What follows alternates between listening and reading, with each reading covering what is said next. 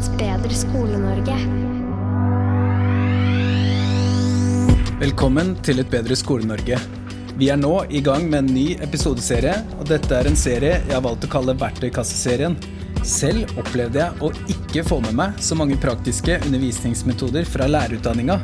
Jeg har brukt over 10 år på å bygge opp et bredt register av metoder, og det jo helt unødvendig å bruke så lang tid. Derfor ønsker jeg å dele de beste undervisningsmetodene med dere.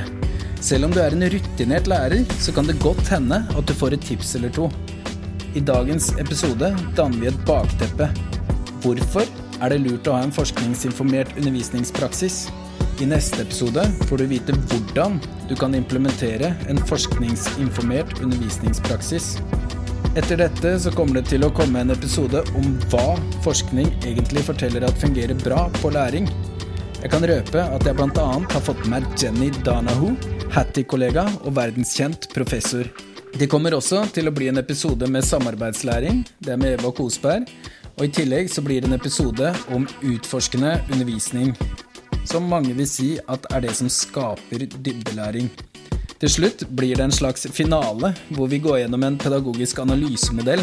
Der får vi høre hvordan mattelæreren Bjørn fikk snittet I klassen til å øke fra 2,6 til 3,8 I karakter på 1 år, ved å fininnstille den pedagogiske praksisen sin, fordi han hadde et bredt register av metoder. Podcast-episodene vil bli kombinert med blogginnlegg på bloggen min www.ebsn.no. Det noen metoder som enklere å forklare med videoer og figurer enn kun med lyd. Før jeg fortsetter vil jeg gjerne fortelle om en ny ordning jeg har bestemt meg for å innføre. Før sommeren så skal jeg ha en egen prisutdeling. Det skjer I regi av denne podcasten Et bedre Skole-Norge. For å si det litt enkelt så blir det Skole-Norges svar på Spellemannsprisen. Prisen I seg selv kommer til å være en gullkopp. I år, som første runde, så blir det kun 2 kategorier. Første kategori årets mest betydningsfulle bidrag inn I Skole-Norge, og vinneren av den kommer til å bli bestemt av en jury jeg selv velger ut. Andre kategori publikumsprisen. 5. mai fristen for å nominere folk. Vinnerne av de 2 gullkoppene kommer til å bli annonsert før sommerferien. Siden de neste episodene blir proppfulle av kvantitativ forskning, så tenker jeg å starte med litt kvalitativ forskning. Denne forskningen her kommer til å ha helt sånn åpenbare begrensninger, fordi den her forskningen basert på kun 1 intervju. Det jeg skal prøve å finne ut av, det om lærerutdanningen har blitt bedre siden jeg gikk der. Jeg skal ta en prat med lærerstudent Eskil Uggen, og jeg håper at alle skjønner at jeg gjør det her med et glimt I øyet. Ok, da vi I gang. Et bedre Skole-Norge. Hei Eskil! Hei Eivind! Hei du! Når jeg tok lærerutdanningen så opplevde jeg at det var veldig, jeg opplevde at det var litt høyt oppe, altså det var Vygotsky, Piaget, Dewey, alle de tingene der, og det veldig greit å ha med seg I bånd på en måte, men det var aldri sånn at, altså hvis du skal lære bort, hvis du skal ha innføring I et tema, så direkte instruksjon bra å bruke for eksempel, eller hvis du vil skape engasjement blant elevene, så kan du bruke de her 4 samlæringsteknikkene. Det var aldri sånne type praktiske ting jeg lærte. Opplever du at det mange matnyttige tips på lærerutdanningen nå? Nei, det helt samme opplevelse som du har hatt. Altså. Har dere lært hva modellering for eksempel? Du hører middelbart meg må stille oppfølgingsspørsmål her, at svaret kanskje nei. Men tenker du litt for å lage eksempler og visualisering og litt sånn, eller? Det på en måte litt sånn som I matta, sånn når man regner ut et stykke, så modellerer man på tavla, da, bare sånn, ja, det jeg gjør nå å tenke sånn og sånn. Det her litt gøy da, og jeg ønsker ikke å disse lærerutdanninger, men jeg må bare si at jeg brukte mange år på å bli kompetent, vil jeg si da, kompetent lærer. De første årene visste jeg ikke hva jeg holdt på med, selv om jeg jobbet hardt. Jeg opplever vel først at rundt kanskje 10 år etter kanskje, så begynte jeg å ha et visst register. Så det for gærent da. Jeg mener jo kanskje at man burde fått med seg noe sånn ballast. Det eneste jeg virkelig plukket, noe som de holdt på med på lærerutdanningen når jeg gikk, som I og for seg bra, altså, men det var storyline. Har dere om storyline? Jeg har storyline I samfunnsfag. Ja, riktig. Det var noe av det sånn det mest praktiske vi har gjort. Det glimter jo innom med gullkornene vi også får det til. Da. Ja. Og det var jo kjempekult, selvfølgelig, som prosjektbasert. Hvis jeg skulle designe lærerutdanningen, så hadde det vært masse verktøy som jeg hadde gitt lærerne. Altså først litt teori, overordnet ting, men så ville jeg hatt en helt egen modul med bare masse verktøy. Sånn, det her direkte instruksjon, det her storyline, det her 10 teknikker innenfor samarbeidslæring du kan bruke. Sånn kan du gjøre klasseledelse, sånn kan du gjøre klasseledelse. Altså at det masse ulike ting som bevist at funker bra ifølge kvantitativ forskning, og så kan man på en måte velge ut fra en verktøykasse med ting som funker bra. Det sånn jeg ville lagt opp da. Ja, for som høres ut for meg da, så har du tenkt å legge opp en lærerutdanning som gir en profesjonsutdanning som lærer til slutt. Ikke en teoretisk tilrettelagt akademisk utdanning hvor du har fag i pedagogikk og ender opp med mastergrad. Nei, det riktig. Altså, jeg har ikke tenkt å lage en lærerutdanning, det holder med en podcast, men altså, jeg tror at det å få det praktiske inn, det så gull verdt. Det I hvert fall det jeg savner selv. Ja. Vi praktikere som står I klasserommet. Ja, for en ting hvis jeg tror akkurat det er jo ikke, altså, I det vi kritiserer lærerutdanningen og smiler og ler og humrer for oss selv, så det jo veldig mye av det vi gjør som og har som veldig bra, det jo viktig, og det riktig. Mye av teorien vi har, det jo, alt av det relevant. Spørsmålet jo hva det vi må prioritere bort for å ha all teorien vi har. Ja. Og så synes jeg jo at vi mister alt det som egentlig relevant for den hverdagen vi skal ut I. Jeg frykter jo som det at jeg må bruke de første, når det tar 10 så var det plutselig veldig mange, men jeg ser jo absolutt den at jeg skal bruke mange år når jeg kommer til jobb og faktisk bli komfortabel og trygg på meg selv I klasseromsetningen med alle arbeidsoppgaver og egenskaper jeg selv må ha da. Og det akkurat I den delen der, hele den teoretiske og akademiske oppbyggingen I det, man mister liksom perspektiv på hva det vi skal bli. Ja. Sånn type kvantitativ forskning, altså Hattie og sånn, lærer dere mye om det på lærerutdanningen? Hattie? Jeg har ikke vært Hattie siden 2019. Hva det for noe? Hattie, altså jeg mener Hattie, han fra Australia eller New Zealand, han, du vet hvem jeg mener? Han som har satt sammen alle metastudiene og sånn? Nei, har ikke peiling. Har ikke peiling? Det sant? Nei, ja. Okay. Vi har jo en del kvantitativ forskning så vidt oppnådd. Vi har hatt til og med en akademisk vitenskap metodeeksamen I år, som har vært kjempevanskelig og spennende. Men Happy, nå får du eventuelt ta et halvt øyeblikk og forklare. Det sant? Det her helt sånn, det her for meg I hvert fall, så det Hattie på en måte. Der setter vi strek for dette kvalitative intervjuet. Jeg takker Eskil Uggen for at han ble med. Det jeg kan tyde ut fra det intervjuet her at det kan se ut som lærerstudenter trenger å få litt informasjon om ulike pedagogiske undervisningsmetoder, og helt vill gjetting får meg til å tenke at kanskje lærere også gjør det. Det ikke noe gøy å ikke ha hatt en god nok lærerutdanning som gjør at du ikke har så mange metoder. Da det kjedelig å støte på problemer og ikke ha noen gode løsninger. Derfor kan det hende at du får noe ut av de neste episodene. Dersom du jobber I lærerutdanningen og tenker at nå ble du jammen meg urettferdig kritisert, ta kontakt, du skal få tilsvarsrett, jeg lover. Når vi først inne på Hattie-opplegget, så må jeg bare si at det finnes en side som heter visiblelearningmetax.com, og der går det an å undersøke hva slags kvalitet den ulike forskningen har, sånn at da kan du gå helt sånn grundig til verks og sjekke ut forskningen. For meg så det sånn at jeg tenker at forskningen har såpass god kvalitet, så jeg tenker at det bedre å lene seg på den enn magefølelsen, eller faktisk også kun erfaring.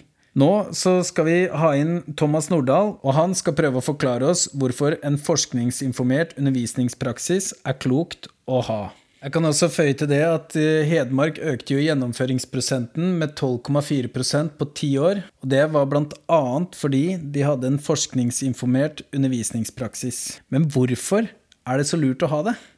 Så forskningsbasert kunnskap kunnskap I denne sammenhengen da, om hva som virker og ikke virker, eller vi kunne bruke et begrep som sannsynlighet, altså hvilke type tilnærminger til pedagogisk praksis har stor og liten sannsynlighet for gode resultater hos elever. Og den forskningsbaserte kunnskapen gir litt svar på det. Men den kunnskapen, den skal føre til en forskningsinformert praksis. Det ingen entydig vei fra denne kunnskapen til praksis I klasserommet. Den må på mange måter oversettes. Det finnes ingen I veldig liten grad noen manualer eller helt bestemte framgangsmåter som lærere skal bruke. Men det en innramming av praksis det tilnærmingsmåter, det retninger I måter å jobbe på. Det noen prinsipper som denne forskningen da sier tydelig at ser ut til å være hensiktsmessig om vi ønsker gode resultater. Men så må lærere, og gjerne lærere og ledere også sammen, diskutere hva betyr dette for oss, hvordan skal vi omsette dette her til en praksis I forhold til de elever vi har og på den skolen vi Det ikke instrumentalisme, det faktisk ganske avansert pedagogisk arbeid.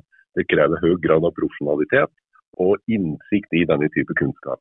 Og det nettopp gjennom dette arbeidet med forskningsbasert kunnskap satt seg inn I det, forstå, altså vi vet for eksempel at klasseledelse ser ut til å gi gode resultater hvis vi har en autoritativ klasseledelse. Altså klasseledere som tydelig strukturerte og samtidig har et godt og nært forhold til elevene sine. Hva slags klasseledelse det må diskuteres. Hvordan skal vi gjøre det konkret I et klasserom? Det må diskuteres. Sånn sett kan den forskningen ramme inn dette her, og så må profesjonsutøvere, da, lærere, fortolke det, oversette og si, det betyr det hos meg. Det bidrar nettopp til stor grad av profesjonalitet. Da må lærere bruke pedagogisk skjønn, men de bruker også da forskningsbasert kunnskap som et grunnlag for sitt skjønn. Så jeg mener jo heller at det motsatt. Det nettopp forskningsbasert kunnskap som bidrar til et godt pedagogisk skjønn, og slett ingen kursen mot et pedagogisk skjønn. Det en forutsetning for pedagogisk skjønn og kritiske profesjonelle. Det som neste punkt som jeg har hørt deg snakke om før, det det her med at lærere tar så mange beslutninger I løpet av en time. Du vet hvilket poeng jeg mener? De som driver med litt videoforskning av ulike undervisningsarenaer og læringsarenaer, når de da filmer interaksjon mellom lærere og elev, og filmer denne læreren med særlig fokus på det I løpet av for eksempel en undervisningsøkt på 45 minutter, så kan vi godt si at I gjennomsnitt så treffer en lærer ca. 200 beslutninger på 45 minutter. Det betyr I helt konkrete situasjoner der en kunne gjort noe annet enn det en faktisk gjør. Altså hvordan du responderer på et spørsmål fra en elev, hvordan du presenterer et eller annet lærestoff, hvordan du reagerer på adferd til elever, hvordan du oppmuntrer elever som jobber godt. Altså det mange ting som du har mulighet til å gjøre helt kontinuerlig når du står der som lærer. Disse beslutningene de hvis vi spør en lærer etter en undervisningsøkt på 45 minutter for eksempel, så vil nok ingen lærere kunne gjengi at jo, da nå traff jeg 200 beslutninger, og det var akkurat disse beslutningene her. Jeg vil tippe at kanskje hvis vi snakker litt om det, 10-15 vel det maksimale av hva vi liksom husker sånn eksplisitt at vi gjorde. Men likevel treffer vi så mange beslutninger. Og mange lærere fantastisk dyktige på dette her, og det de da dyktige på det vi kaller situasjonsbestemt ledelse. Altså de fanger situasjoner, og de treffer raske beslutninger. Det kjennetegner situasjonsbestemt ledelse. Og du kan se lærere som de regelmessig skanner det I klasserommet, og har full oversikt, og det et lite nikk til en elev for eksempel, så den I gang at de helt fantastiske på å treffe disse beslutningene her. Og så spørsmålet, hva det de da gjør når de ikke vet at de gjør det? Sånn helt åpent, og da kan vi gå til en som heter Daniel Kahneman, som fikk Nobelprisen I økonomi, rundt 2010 var det vel, på tankemåter, og han har skrevet en bok som heter Thinking Fast and Thinking Slow, der han presenterer 2 modeller eller måter vi tenker på, og han har brukt det på finansverden, og det var derfor han fikk beslutningsprosesser I finansverden, og det var derfor han fikk Nobelprisen.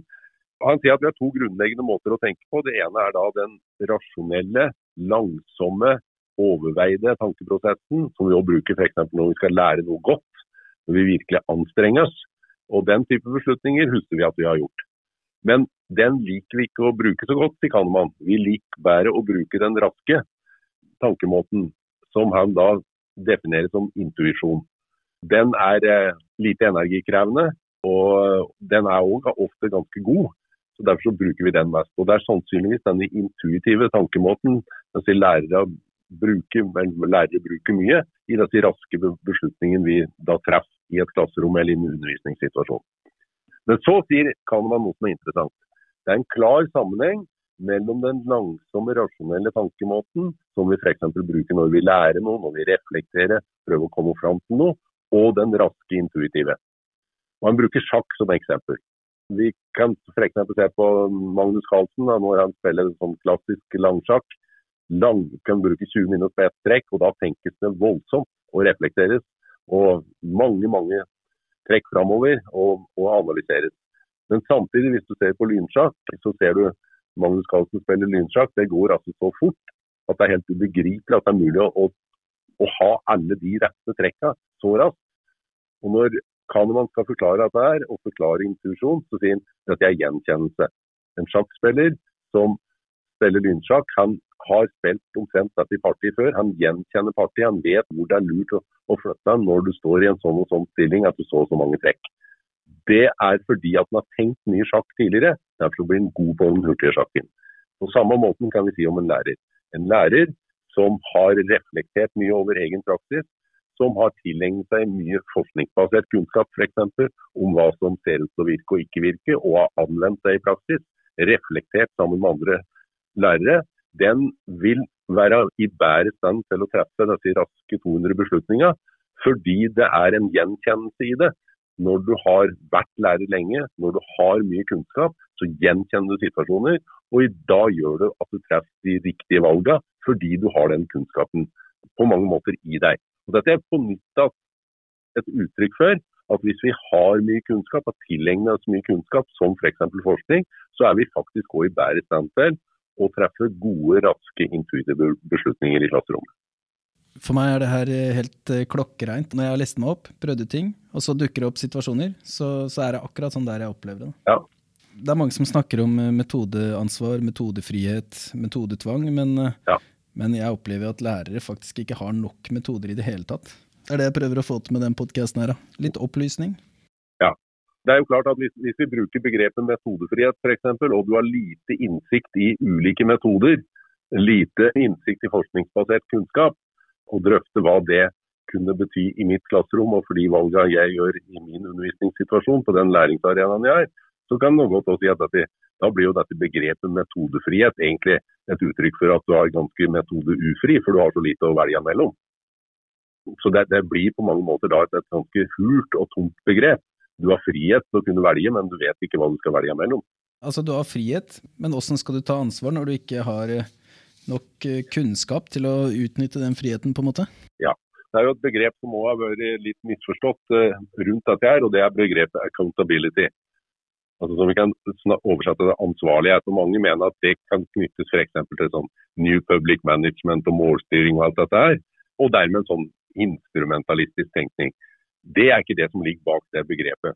Hvis vi ser på det begrepet ordentlig, så handler det om en ansvarlighet, ikke at du skal stille til ansvar og strekte for resultatet til elevene dine, men at du har en indre ansvarlighet for at dine elever realiserer sitt potensial for læring på en best mulig måte.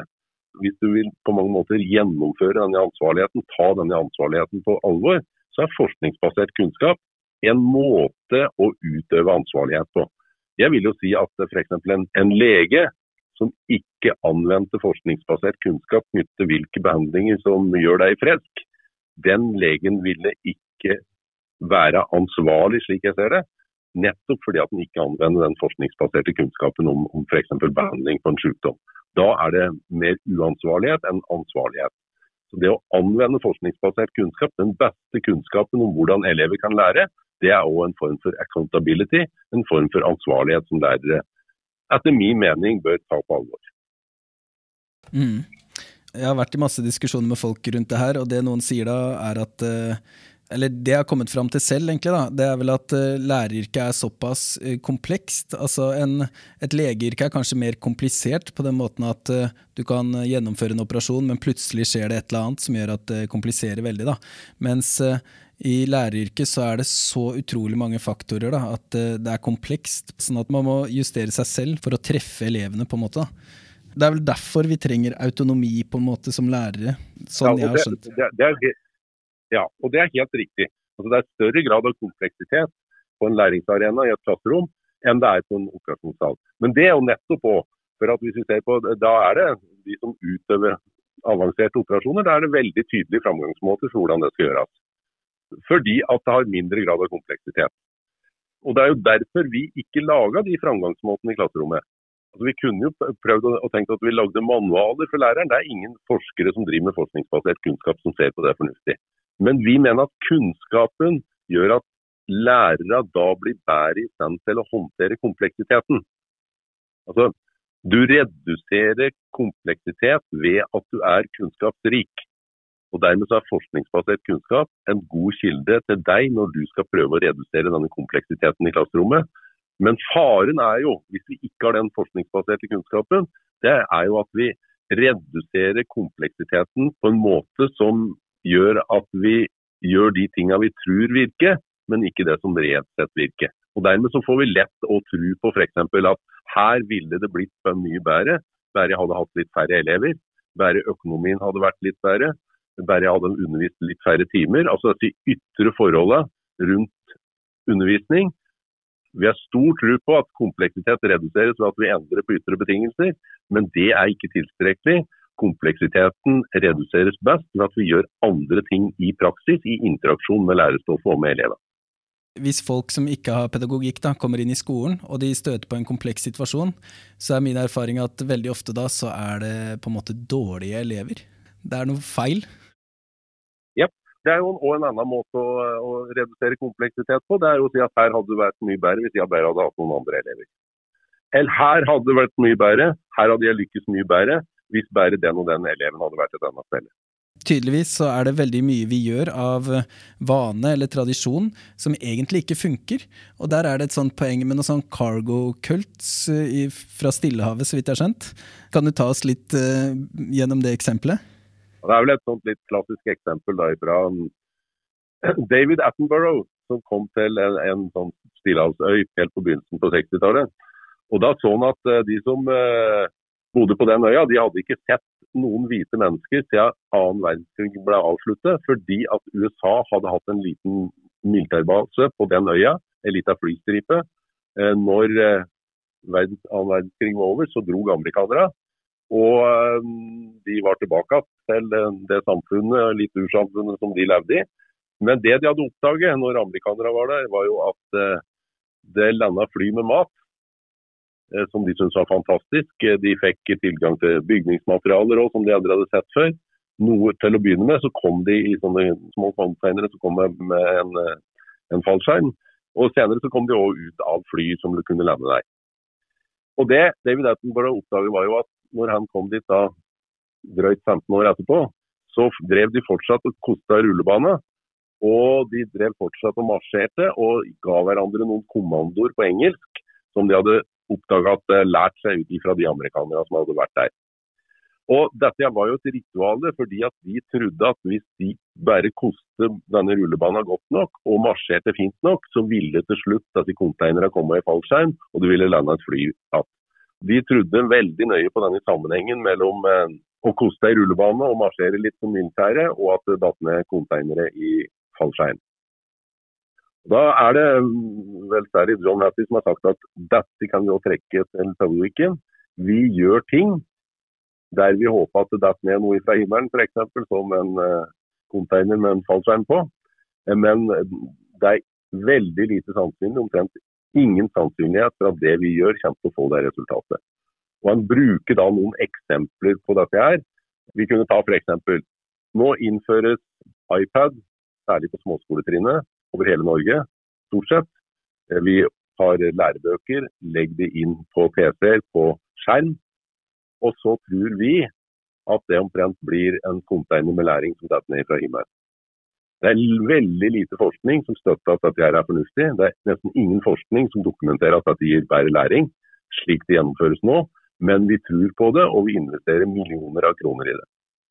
Vi har hatt for eksempel Ny Giv, som var et stort prosjekt i Norge, koster 700 millioner kroner. Tror på at hvis du bare økte intensiteten i læring siste halvåret på ungdomstrinnet, så vil elever gjennomføre videregående opplæring på en bedre måte. Det var også en sånn containertenkning, at vi koster rullebane, og så håper vi at det detter ned læring, og det gjorde det ikke.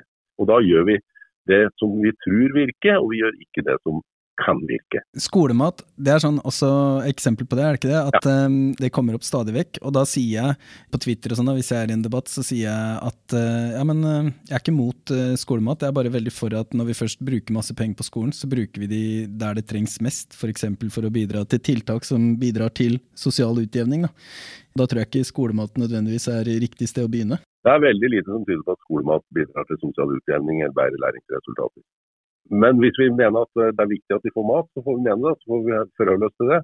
Det det vi ofte ser, at vi bruker argumenter om at noe kan virke på andre ting. Altså, for eksempel diskusjoner om skolestruktur, små og store skoler i kommuner i Norge, så blir jo argumentet for eksempel at disse små skolene her ensidig et gode. Men det vi egentlig diskuterer at vi synes at vi trenger en skole i denne verste bygda vår. Og da bruker vi argumenter at denne skolen så viktig for disse ungene. Nei, den sannsynligvis mest viktig for bygdesamfunnet, og det vi tror viktig i dette bygdesamfunnet. Det også at skolen blir et virkemiddel, og at barn og unge blir en virkemiddel i en annen type debatt, der vi lover noe for barn og unge. Det også noe som ligger grenselandet til denne cargo cuts-tenkningen, og som jeg synes nesten litt sånn, litt på grensen. Vi kan godt si at vi vil ha en skole i denne bygda her, og en liten skole, men diskutere noe det da, og ikke diskutere det opp mot skolens mandat. Herlig. Nå merker jeg vi snakker oss varme, og et poeng som jeg har hørt deg snakke om før, det at noen ganger så kommer politikere med veldig sånn kjappe løsninger, og hvis jeg husker riktig så var det et eksempel med en kommune som ble leksefri over natta, for det var et benkeforslag fra en bestefar. Går det greit for deg å fortelle om det eksempelet? Ja, jeg tror det i hvert fall det var en kommune jeg har hørt om da, som hadde da et benkeforslag i kommunestyremøtet om at de burde ha en leksefri skole, og at faktisk da kommunestyret vedtar det, og uten noe særlig utredningsarbeid. Men dette jo ikke bare en kommune, jeg kjenner en annen kommune nå, der politikere har bedt skoleadministrasjonen om å utrede en leksefri skole, ut fra denne forståelsen om at dette noe som politikere skal beslutte. Jeg mener jo at om det skal være lekser eller ikke, og hvordan lekser skal være, og hva slags type hjemmearbeid det skal være i en skole og i skoler, det en typisk pedagogisk beslutning, det ikke en politisk beslutning. Politikere kan sette mål for skolen, de kan bevilge økonomiske midler, men å begynne å beslutte hva som skal foregå inne i skolen, det egentlig utenfor det politiske nivå. Det en typisk pedagogisk beslutning, da bør vi bruke forskningsbasert kunnskap. Hva sier den om lekser og hjemmearbeid? Hvordan kan vi gjøre det på en best mulig måte? Og ha dialog for eksempel med foresatte omkring dette her i en skole. Men å løfte det inn i en politisk prosess, det blir helt feil. Og det jo dette som også utfordringen knyttet til skole og pedagogikk. Hvis vi så ideologiske som vi av og til har vært, gjør de tingene vi tror virker, men som egentlig ikke virker, ja, så kan enhver blande seg inn i hva som foregår i et klasserom. Og da får vi nettopp denne type beslutninger her. Det ingen politikere i Norge som tør å mene noe om hva som foregår inne i et sykehus, og de diskuterer ikke det i det hele tatt. Men de har ingen problemer med å diskutere og fatte beslutninger om hva som skal foregå inne i en skole. Og jeg mener det en av grunnene at pedagogikken i for liten grad har vært forankret i forskningsbasert kunnskap. For å oppsummere kort, så vil jeg jo si det at du som lærer i klasserommet ønsker å redusere kompleksiteten mest mulig. Derfor det veldig lurt av deg å ha god kjennskap til forskningsbasert kunnskap. Jeg skal legge det ut på bloggen min, men Jim Knight har en nydelig artikkel om autonomi hos lærere, og han sier at det går an å dele inn oppgaver i 3 kategorier. Den første kategorien enkle oppgaver. Det det en baker har. Han følger rett og slett en ekte oppskrift, sånn at det veldig enkel oppgave, og det lett å overføre kunnskapen til andre. Neste nivå etter enkle oppgaver, det kompliserte oppgaver. Og det kan være det en lege har, som holder på med en operasjon. Da det en tydelig oppskrift som legen følger, men det kan oppstå ulike uventede situasjoner, for eksempel at blodtrykket faller eller noe sånt, og da blir det en komplisert oppgave. Det går fortsatt an å løse den, men man må ha erfaring og kunnskap om hva man bør gjøre i en slik uventet situasjon. Så vi har enkle oppgaver, kompliserte oppgaver, og til slutt så har vi komplekse oppgaver. Stephen Higgins har jo referert et eksempel om at det eneste som kan sammenlignes med et klasserom legevakta rett etter at en bombe har gått av. Sånn at du kan se for deg hvordan det rommet der ser ut. Et klasserom fylt av ulike individer som har hver sine behov, og for deg som lærer det en ufattelig kompleks oppgave å holde på med. For å redusere den kompleksiteten, så det best å bruke ting som virker, og da det jo greit å sjekke ut det som har høy sannsynlighet for å virke. Det det jeg skal servere i de neste episodene. Takk for at du følger med. Nyt kvelden videre, og du, ikke bli med i en cargo-kult da? Et bedre Skole-Norge.